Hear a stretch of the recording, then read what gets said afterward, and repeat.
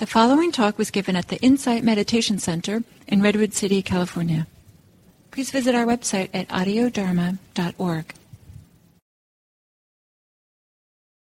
So this morning, we've been exploring this theme of a multi-dimensional nature of the Dharma practice path.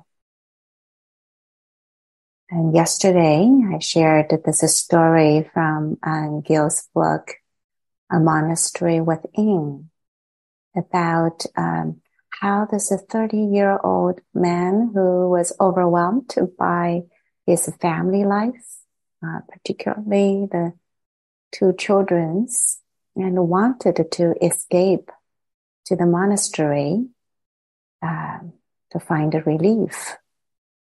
But the abbot sent him back out after a 7-day solitary retreat. And the abbot sent him back out to his family and told him that his family is his best teacher. That's where he'll find spiritual strength and freedom. And so today, we'll continue a bit in this dimension, in this theme. And today, this character in the story is not someone who was trying to escape from the monastery. In fact, the person was having a really good time in the monastery. But the abbot decided again to send him out because that's his monastery. That's where his monastery is. And so I'm going to read this story. And then I'll offer some reflections.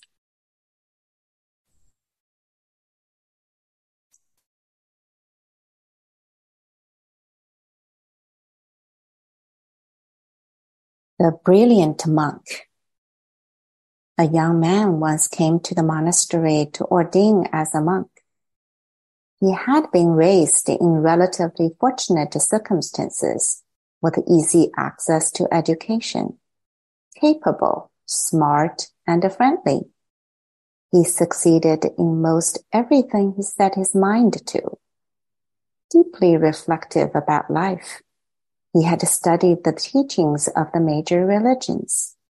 In his early 20s, he decided not to follow the customary path of marriage and a career. Leaving behind the life he had known, he ordained at the age of 22 and applied himself to the meditation and training the monastery provided. Disciplined, intent, and intelligent, he made quick progress in the spiritual practice. Monks and nuns who had been there for years were in awe of how quickly he settled into deep meditation. Within 3 months of entering the monastery, he experienced his first taste of enlightenment. Immediately, the abbess grabbed the young monk, dragged him out the front gate, without explanation, kicked him out of the monastery.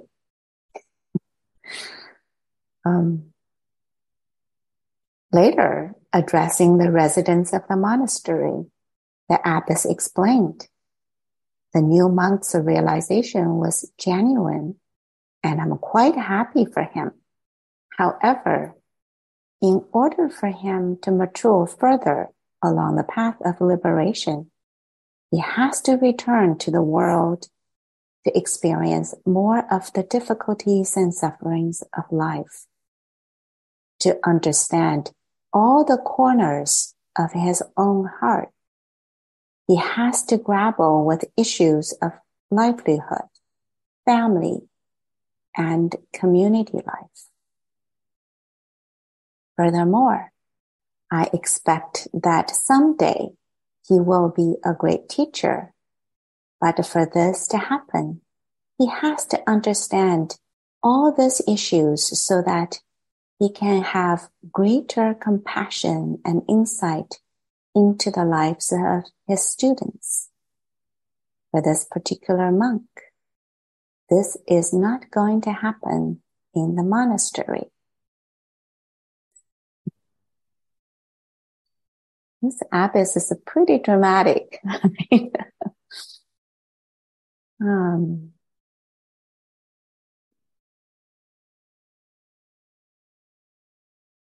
And reading this story, I was asking myself, what is great fortune?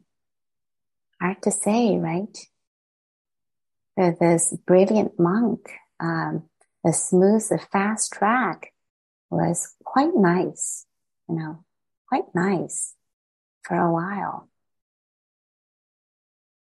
And all the life fortunes, quite nice for a while.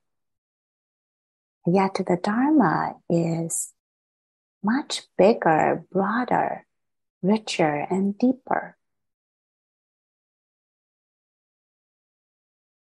And so having a deep meditative experiences and knowledge is great. I don't want to dismiss any of that. Yet, as the story says, to understand all the corners of his own heart, he has to grapple with the issues of livelihood, family, and the communities. And so for me, what it's pointing at is that the liberation happens when the maturity of the whole being, the holistic being, ripens. And so there's no such a thing as a kind of a conditional liberation.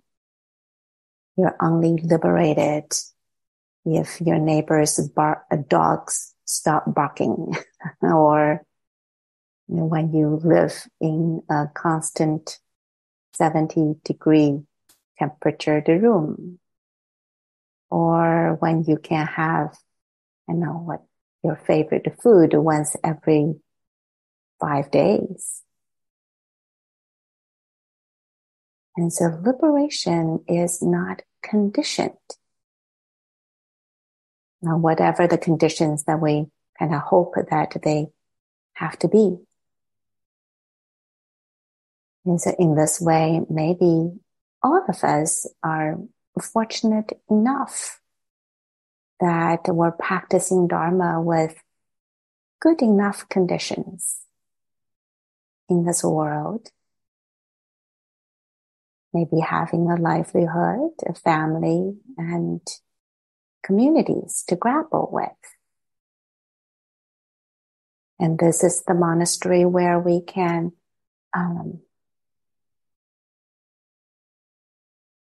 engage in a way that strengthens our heart and mind.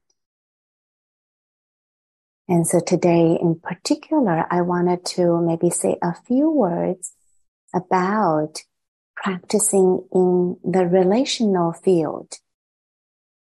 And so this monk in a rather secluded monastery may not have had a chance to deal with wide range of kind of relational field.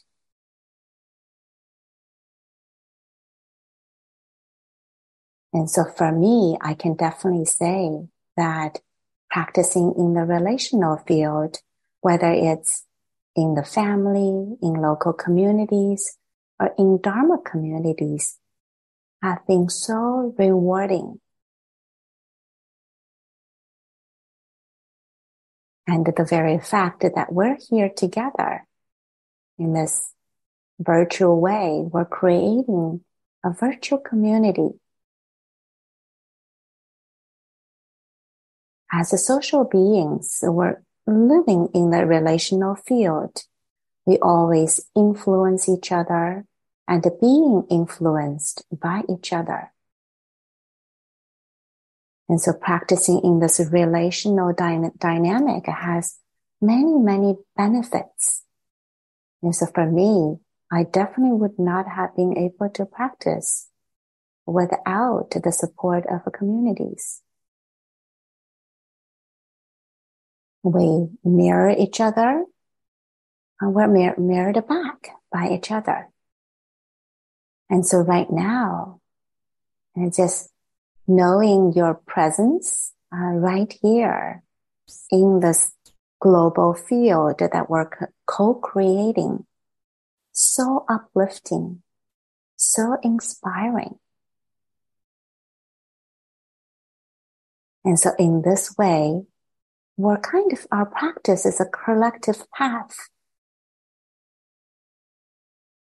Even while each of us have a unique unfolding, but this collective path is unfolding right here in this relational field.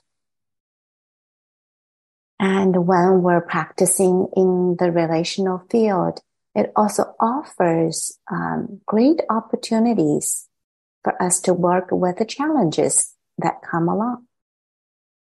And we get to open the corners of our heart that are otherwise may not be touched. Now, as soon as we engage in the relational field, the communities will meet differences, disagreements, likes and dislikes, preferences.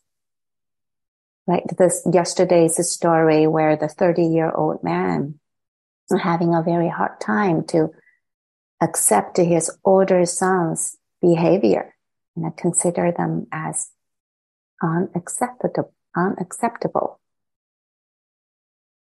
And the story didn't make it a very detailed elaboration about what the behaviors might be. How many times we are considering other people's behavior unacceptable because we had fixed views on something. It's not necessarily that they're doing anything harmful. They're just different. I remember for a while when my son was young and he loves to eat with his hands.